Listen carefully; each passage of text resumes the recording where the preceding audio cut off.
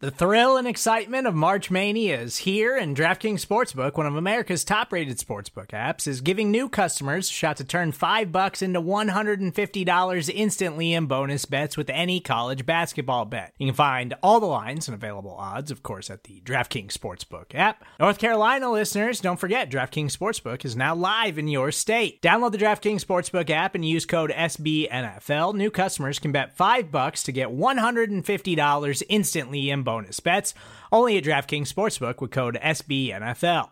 The crown is yours. Gambling problem? Call 1-800-GAMBLER, or in West Virginia, visit www.1800gambler.net. In New York, call 877-8-HOPE-NY or text HOPE-NY. In Connecticut, help is available for problem gambling. Call 888-789-7777 or visit ccpg.org. Please play responsibly on behalf of Boot Hill Casino and Resort. 21 plus, age varies by jurisdiction. Void in Ontario. Bonus bets expire 168 hours after issuance. See dkng.com/bball for eligibility, deposit restrictions, terms, and responsible gaming resources.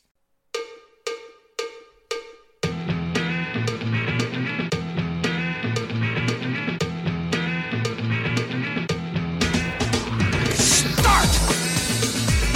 You can call me Bruce. Bruce Nolan is standing by. Hey, Wacky Bruce! Coming to you from an undisclosed location, this is the Bruce Exclusive. And here's your host, Bruce Nolan.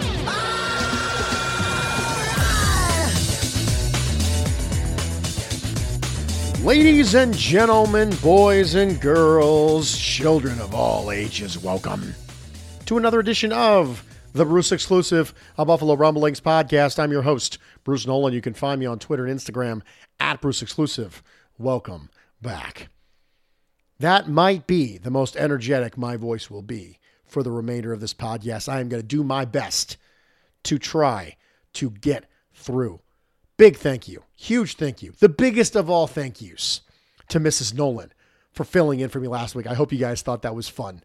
Nice little change of pace on the Bruce Exclusive. And the plan is still for Nate and I to do Food for Thought this week, so we will see how that goes. I very well may need to pause this recording a couple times to cough a little bit. Yes, that's right. I've been sick, but I'm back now. And what a great time for me to be back, right? What a great time, because everything's going wonderfully in Buffalo Bills Mafia land. But we've got some things to talk about. We've got narratives to talk about. And I want to start with Josh Allen. I want to start with the idea that expectations minus reality equals disappointment. But you knew that already. But specifically, the people who are most crushed or most disappointed or most deflective this week are the people who came into this year saying Josh Allen is clearly the best quarterback in the NFL. When Josh Allen makes a ridiculous play because of his aggression, then we say he's like Brett Favre. But when he makes a head-scratching play with his aggression, then we say it's coaching.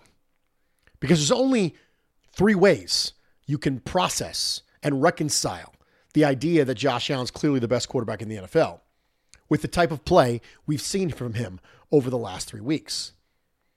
The first thing you can do is deny it. You can say, it doesn't matter. Doesn't matter. None of it matters. The second thing you can do is you can deflect it, which is what a lot of people do. Now the deflection starts to come to Ken Dorsey. Well, Josh Allen's still the best quarterback in the league, clearly. He might not be playing like it. None of the metrics would support that. But he's still the best quarterback in the NFL, and it's Dorsey's fault. Mind you, these are some of the exact same people who said it was Dable's fault last year when Josh Allen had a middle-of-the-year slump. And the third thing you can do to reconcile those two things is you can just accept that Josh Allen's in a funk right now, and he's not playing like the best quarterback in the NFL. But this isn't all that different than what we saw last year. He had a slump in the middle of 2021, and a lot of people blame that on Dable too. And we're going to get into coaching. We're going to get into legitimate criticisms of the offensive coaching staff. But the recency bias that was left with us after the unbelievable performances that Josh Allen had in back-to-back playoff games, made us somehow forget that in 2021, Josh Allen was a good quarterback. He still played well. But at that time, we were busy deflecting it due to weather. Oh, well, it's the weather. It was completely different. It's the reason why he didn't have as good of a games as all the other teams. Let's not do this. Let's not live in a world where we have to be in denial or deflection. Let's just accept the fact that he's not playing as well as we would hope. And that's okay. And I'm going to go right from that statement into a statement defending him. Josh Allen gets up, faces the media after the game. I need to play better. And people's response to that is, I'm tired of hearing him say he had to play better. What else exactly did you expect him to say? Well, I want him to play better. I want him to play better too. I was the one saying he wasn't the best quarterback in the NFL and gotten lambasted for it in the offseason. But because I didn't hold him to something I created in my head, I am now less upset now when he plays like a high variance gunslinger. Because he's always had these high variance moments. Even elite versions of Josh Allen have high variance moments. He can't be Brett Favre when it's awesome and not Brett Favre when it's terrible. As far as gunslinger mentalities go, strictly on-field stuff. But because I didn't hold him to, you need to be the best quarterback in the NFL, week in, week out, every single time. I'm now finding myself in a space where I defend him and go, yes, he's not playing well. And that's okay. This is part of the deal with Josh Allen. The variance in the middle of the season, it happened before. I have every confidence he'll play better moving forward. 100% confidence. I've seen him. I have a huge amount of sample size of Josh Allen having a slump and doing better, because that's what normal quarterbacks have, slumps. Patrick Mahomes had a significant stretch in the middle of last year where the question was, has the NFL figured out Patrick Mahomes? No is the answer. They haven't. And they haven't figured out Josh Allen either. He's just not playing as well as we would hope right now. There doesn't have to be anything bigger than that. It can just be he's not playing as well as we'd hoped, and he probably will play better moving forward. Specifically when it comes to turning the ball over. But we don't want to do that. We want to deflect. We want to say it's coaching. It's coaching because we don't want to admit that maybe Josh Allen's not the best quarterback in the NFL because we built him up like that the entire offseason. But if you didn't build him up like that the entire offseason, then you don't feel the need to deflect away from it. He's still a really good quarterback. He's playing like a really good quarterback. Really good quarterbacks have moments like this. But we want to deflect onto coaching. Coaching isn't why the Bills couldn't execute a quarterback center exchange. Coaching isn't why the Bills didn't knock down a pass on fourth down. Coaching isn't why Allen threw a game-ending interception when he had Singletary open on check down and there wasn't even a window that was any significance to throw the ball into. Coaching isn't why Diggs dropped a pass on 3rd and 15 that hit him in the chest. Coaching isn't why Dawson Knox dropped a pass in the end zone that hit him in the stomach. While we're at it, I don't have a problem with Nyheim Hines not being featured at this point. You can use the comparison to Jeff Wilson going to the Dolphins if you'd like. But Jeff Wilson was going from a system he knew to the exact same system he already knew. Kadarius Toney in Kansas City had screens and design plays drawn up for him. Well, why doesn't not Hines have those plays drawn up for him? He did.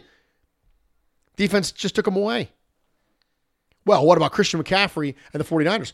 Christian McCaffrey was absolutely going to play regardless. They were throwing him in there. Why? Because they invested a crap ton to get him, and they weren't going to waste a single minute of it.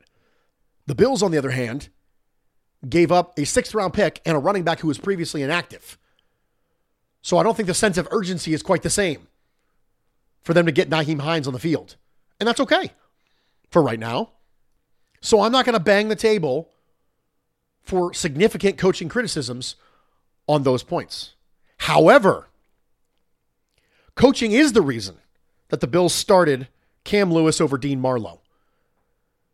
We all talked about Jaquan Johnson last week and how I mean, you're at your fourth string safety.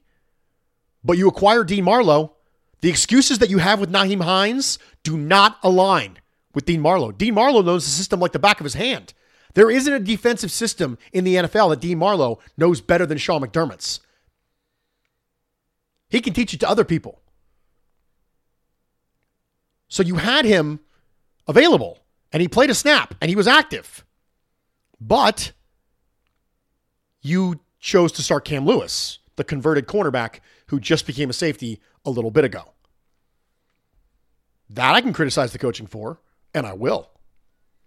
Well, Bruce, maybe there's missing context. Okay, maybe there is. But I don't need to have 100% of the context to avoid criticizing coaches. This is the same conversation when it comes to trade deadline. When I talk about the trade deadline, I say, I have to know that a trade could have been executed in order for me to criticize the team for not executing it. If Bob Smith gets traded for a 5th-round pick, I can reasonably assume that a 5th-round pick would have secured a trade for Bob Smith if the Bills would have done it. Could there potentially be a scenario where that team would have refused to trade Bob Smith to the Bills for a 5th, but would have traded him to a different team for the 5th? Sure. But I can't get 100%, but I can get most of the way there.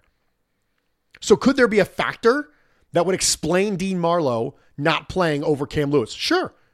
But with the information I have at my disposal, I'm comfortable looking at the coaching going, why did you do that? I think it's a completely fair criticism. Coaching is the reason that the Buffalo Bills didn't run more play action. If you have a quarterback who's struggling with interceptions, why are you not trying to pry the window more open for him? The Bills are not running play action at a high clip this year. And not specifically in the last couple of games since Josh Allen's been struggling. Play action is not just a crutch for below average quarterbacks to look reasonable. That's not all it is. It's also the ability of good quarterbacks to look better. Aaron Rodgers rejuvenated his career with a heavy play action attack that was utilized by Matt LaFleur. It's not just about a crutch for bad quarterbacks, but it's a boon for good quarterbacks too. So coaching is the reason for that. Coaching is the reason that the Buffalo Bills had 12 on the field for a crucial Dalvin Cook stop, even though they didn't get called for it. They made a stop. They had 12 on the field. That's coaching. I don't like the Dawson Knox screen call in the red zone. Well, Bruce, you can catch him in a blitz. Except this is Ed Donatel defense. This is Vic Fangio. Too high, Vic Fangio stuff. You never have more eyes in the backfield than you do then, and they're closer to you because you're in the red zone. There are more eyes in the backfield to any potential screen. I don't love that play call in the red zone because in order for it to work, they have to do something like run blitz that they don't do often. So the probabilities are low. Don't like the play call. All of these things are coaching things. Starting Cam Lewis over Dean Marlowe. Not running more play action. Having 12 of the field, being disorganized. Play calling. All of this stuff is coaching and all of it's legitimate. So don't misinterpret the first part of this podcast as coaches are blameless, because that's never true. Coaches are never blameless. Players are never blameless. But it's important to apply the right criticism to the right person. Speaking of right person, let's talk about Leslie Frazier. I went back and I watched the sequence of plays that led to the 4th and 18. Leslie Frazier was in his bag. Quarters, cover 3, Tampa 2, cover 2, 2-man. Mixing and matching all the different coverages. He was throwing everything he had to try and create confusion for Kirk Cousins to give his depleted secondary an opportunity to make some plays. And the opportunity was there. Cam Lewis was there to make a play. He didn't make it. That's one of the great litmus tests for play calling. Was there a play to be made? If there was a play to be made, then I have a hard time criticizing the play caller for that particular call. If there wasn't a play to be made, or if it could be reasonably expected that there wouldn't be a play to be made, as was the case that I just outlined with the Dawson Knox screen, then yeah, let's criticize the play caller. But we're doing this thing where we blame all failures in execution on leaders. I don't know if any of you have ever led teams before. I have. And I'm sure a lot of you have. But one of the Bruceisms that I've historically always told the people who worked with me was, if you do what I tell you to do and it goes bad, it's my fault. If you don't do what I tell you to do and it goes bad, it's your fault. All you can do is try and put your people in position. If they're in the right position and they don't make a play, it's on them. If your play call didn't put them in the right position, then it's your fault. You hear this talk about all the time. We hear it talk, but because it's so cliche, it just goes over our heads. When a player is praising a coach, they say, man, he really puts us in good position to make plays. That's the line. But we hear it so much, it doesn't land on us anymore. When a coach is critical of themselves, their response is, I got to put my people in position to make plays. I got to put them in better position to make plays. Because that's what a coach does. They put them in the right position as often as humanly possible. We're going to take a quick break. We're going to come back. We got a lot more to talk about. Stick with me. We'll be right back. Get ready for the greatest roast of all time. The Roast of Tom Brady. A Netflix live event happening May 5th. Hosted by Kevin Hart, the 7-time world champion gets his cleats held to the fire by famous friends and frenemies on an unforgettable night where everything is fair game. Tune in on May 5th at 5 p.m. Pacific time for the Roast of Tom Brady, live only on Netflix. You ready? Showtime. On May 3rd, summer starts with The Fall Guy. Let's do it later. Let's drink a spicy margarita. Make some bad decisions. Yes. Audiences are falling in love with the most entertaining film of the year. Fall Guy. Fall Guy? Fall guy. That's what the poster said. See Ryan Gosling and Emily Blunt in the movie critics say exists to make you happy. Trying to make it out? Nope. Because I don't either. It's not what I'm into right now. What are you into? Talking. Yeah. The Fall Guy. Only in theaters May 3rd. Rated PG-13. Welcome back, everybody, and thank you for joining me for this edition of the Bruce Exclusive, a Buffalo Rumblings podcast. I'm Bruce Nolan. You can find me on Twitter and Instagram at Bruce Exclusive. Welcome back. I wrote a piece for BuffaloRumblings.com, and I specifically talked about the absence of 3 All-Pros in the secondary for the Buffalo Bills. I mentioned earlier that Leslie Frazier was trying to put his, quote, depleted secondary, end quote, in position to make plays.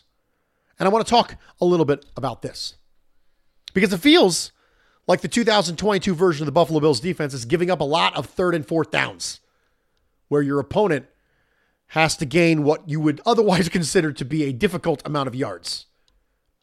If you feel that anecdotally, it's not just you. Sometimes the anecdotal evidence doesn't stand up when presented with cold, hard, uncaring metrics. We say, oh, what about the eye test? One of the things I hear all the time when I use metrics is how arrogant it can be to have these metrics. And I would say, no, the eye test is more arrogant. Assuming that you can eyeball it is far more arrogant than using a third-party metric that doesn't particularly care. Eye tests are important, but they're not less arrogant than metric use. But in this case, they line up. In 2021, the Bills were second in the NFL in defensive DVOA on 3rd and 4th down and long. Negative 74.9%. As a reminder, negative is good for a defense when discussing DVOA. In 2022, as of the time of this podcast, the Bills are 28th in the NFL in 3rd down and long defense at plus 57.5. That's bad. And it's a big swing. And the thing that I want to talk about is I want to talk about difference makers. Because if I were to come to you and I were to say, Do you think Micah Hyde, Jordan Poyer, and Tre'Davious White are difference makers? The overwhelming majority of you would say, yeah, I would agree with that. So here's my question. Why then would anyone be surprised when their absence makes as much of a difference in the negative that their presence does in the positive? I mean, you can't have it both ways. You can't have someone make a difference in their presence and not make a difference in their absence. Think about anybody in your life. Just step away from football, for example. Let's talk about Mrs. Nolan. Mrs. Nolan is a difference maker. When she is in my life, when I come home and I get to see Mrs. Nolan, that's a difference maker. When she leaves and goes out of town for the weekend, is she no longer a difference maker? Is my life completely identical in her absence to the way it was in her presence? Of course not. Of course not, because if they're difference makers by their presence, then they're difference makers by their absence. Both of these things have to be true. Because they can't make a difference when they're there and then not have their absence be felt. 3 all-pro level players in the secondary are gone. Tre'Davious White, Jordan Poyer, Micah Hyde. When we have historically talked about the average distance of target against the Buffalo Bills defense being incredibly low and the success rate of teams throwing deep against the Buffalo Bills being incredibly low, we deemed this a Micah Hyde stat. Micah Hyde is not here. Did you think it was going to be the same? Did you think it was completely identical, whether they were there or not? If that's the case, they're not really difference makers. And we shouldn't be branding them as such, but we do.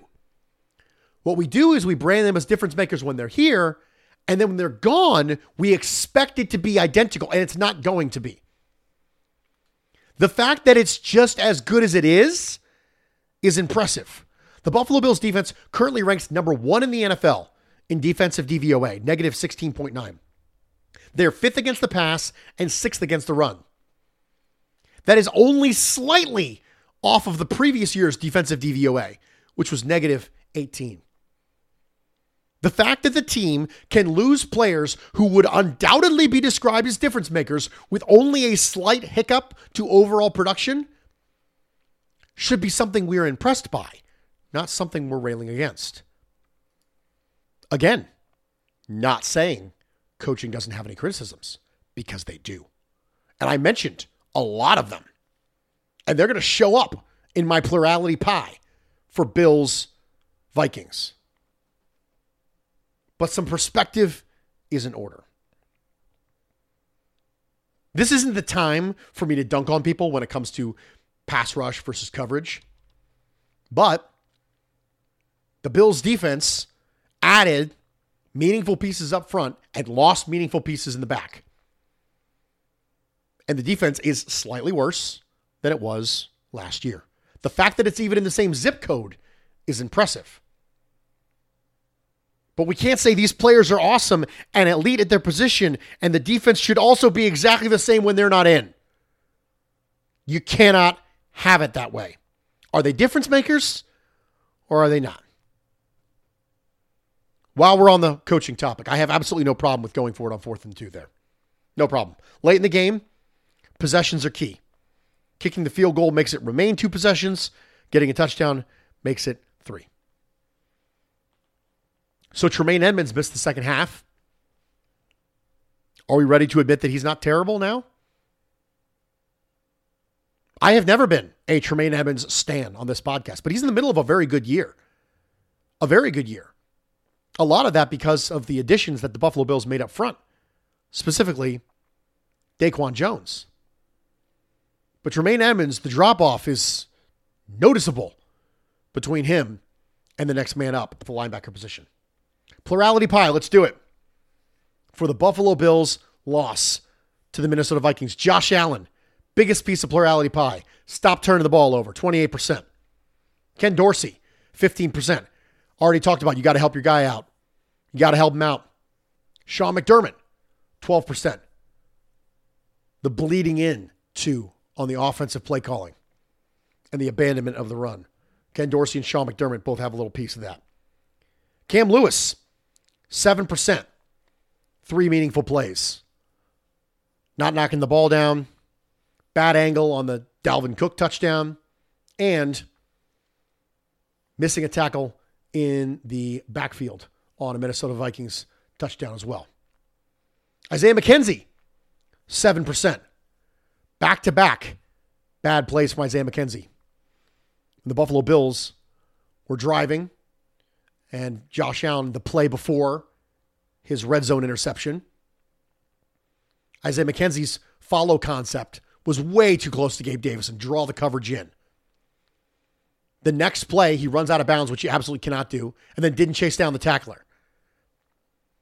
So if I have 3 plays for Cam Lewis, giving him 7%, I got 2 plays for Isaiah McKenzie, giving him 7%.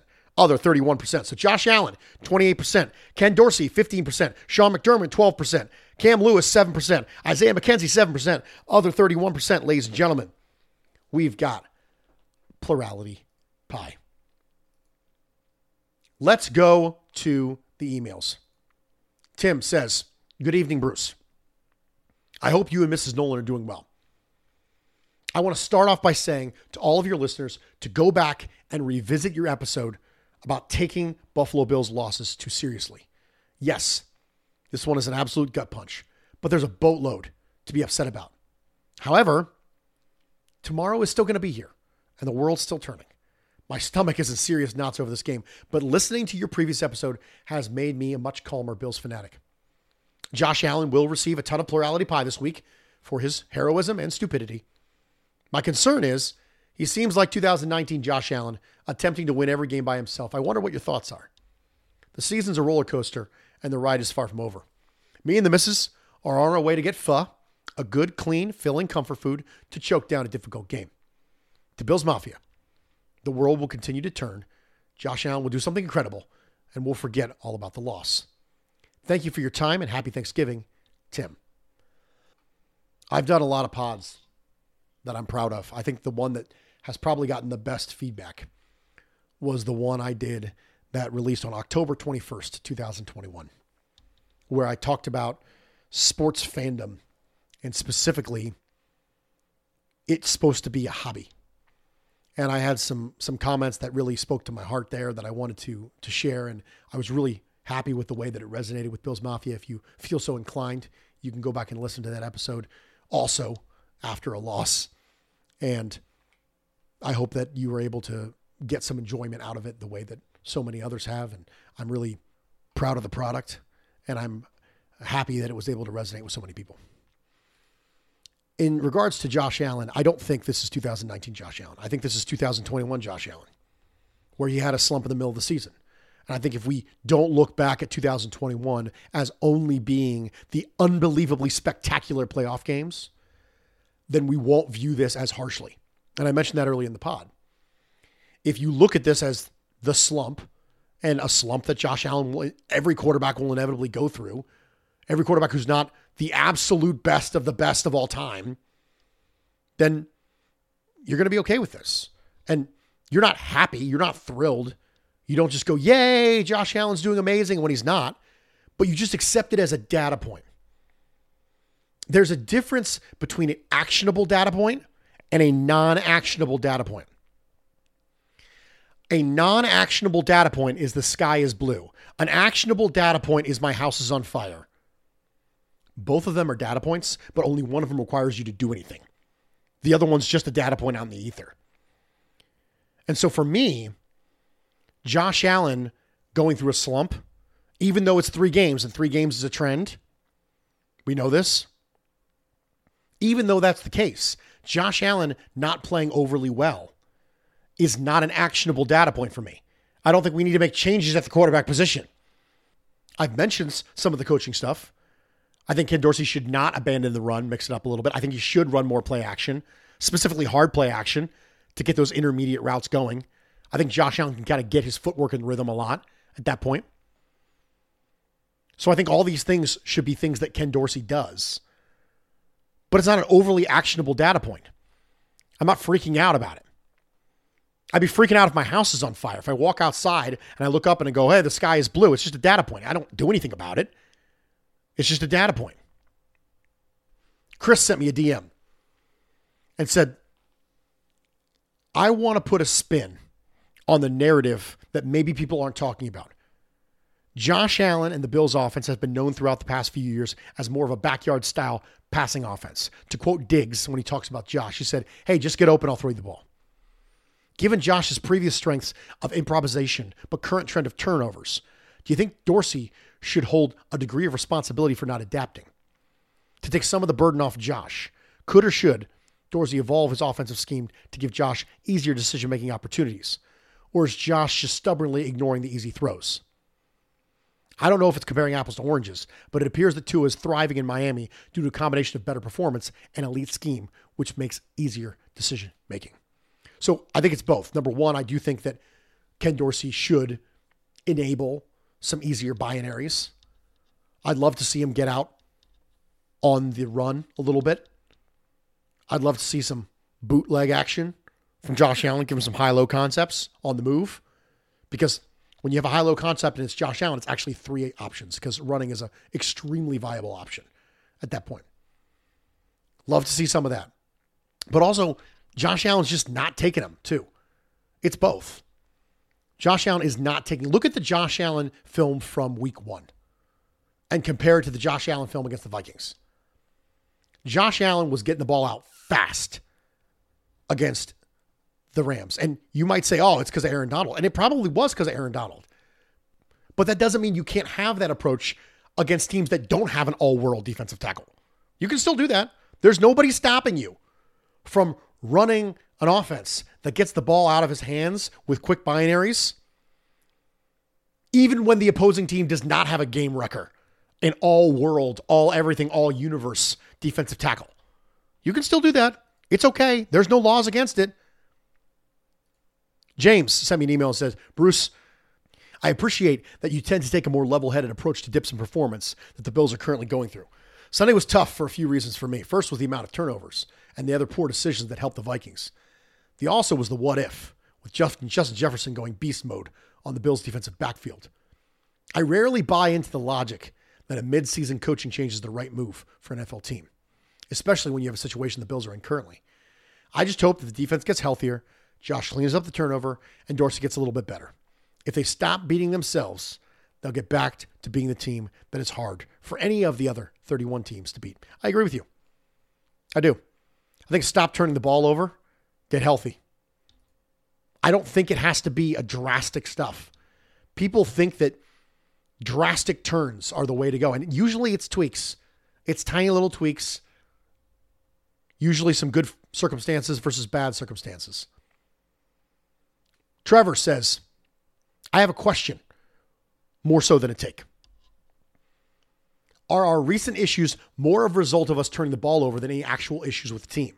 Sure, losses may make us look at everything under a microscope, but given the injury situations, I've been pleased with the performances from the vast majority of the team. This was brought up by Joe Marino of Locked On Bills, and I think I agree with it. If almost anything would have given us a win, we would probably start with the turnover problem. It may be an oversimplification, but I'm not willing to be down on this team yet. We're still elite. Take care, Bruce. Trevor, I agree with you. I really do. By the way, I love the picture of your pup, Benny. Thank you for sending that to me. I love dogs. Dogs are amazing. Dogs are a miracle. I think that the older I get, the more people I interact with, the more I love dogs. So I agree with you. I think the Bills turning over the ball at a tremendous rate is a huge deal. And no, I do not think punts are turnovers. The reason I don't think punts are turnovers is because turnovers can happen in the red zone and take points off the board. Punts don't happen in the red zone and take points off the board. In addition, punts have a tendency to net you much, much, much better field position than turnovers do. So I understand the concept where people say punts are turnovers, but the situation surrounding it and the effect of it, turnovers are like super punts when you consider it that way. Turnovers, you're losing possession and you're probably not gaining as much field position and you could potentially be taking points off the board. So yeah, I think turnovers is a big part of it. Evan sent me an almighty take, said this is going to be a wild one. It's a two-parter and it might crash and burn. Part 1. Weather forecasts forces the NFL to move the game to Detroit, so the Bills play back-to-back games in Michigan for the first time ever. Part 2. At your suggestion, I try to follow other teams' beat reporters. Cleveland media has been saying this week that the Browns have, quote, checked out. This is a get-right game, just what the Bills need. Josh continues to Brett Favre it, but only throws 2 picks to his 4 touchdowns. The defense helps him out with 4 turnovers of their own to help limit the toxic differential, 28-17. But the Bills rest and recover in the mitten state while waiting for Thanksgiving at noon. So, this is actually one of the most reasonable almighty takes you ever had, I think, Evan. 28-17, 2 interceptions from Josh Allen. I appreciate the fact that the ridiculousness gets turned down when the team is not playing as well. Well, guys, we did it. Ladies and gentlemen, we did the thing. I think you can hear my voice starting to fail, so I'm going to hang it up now.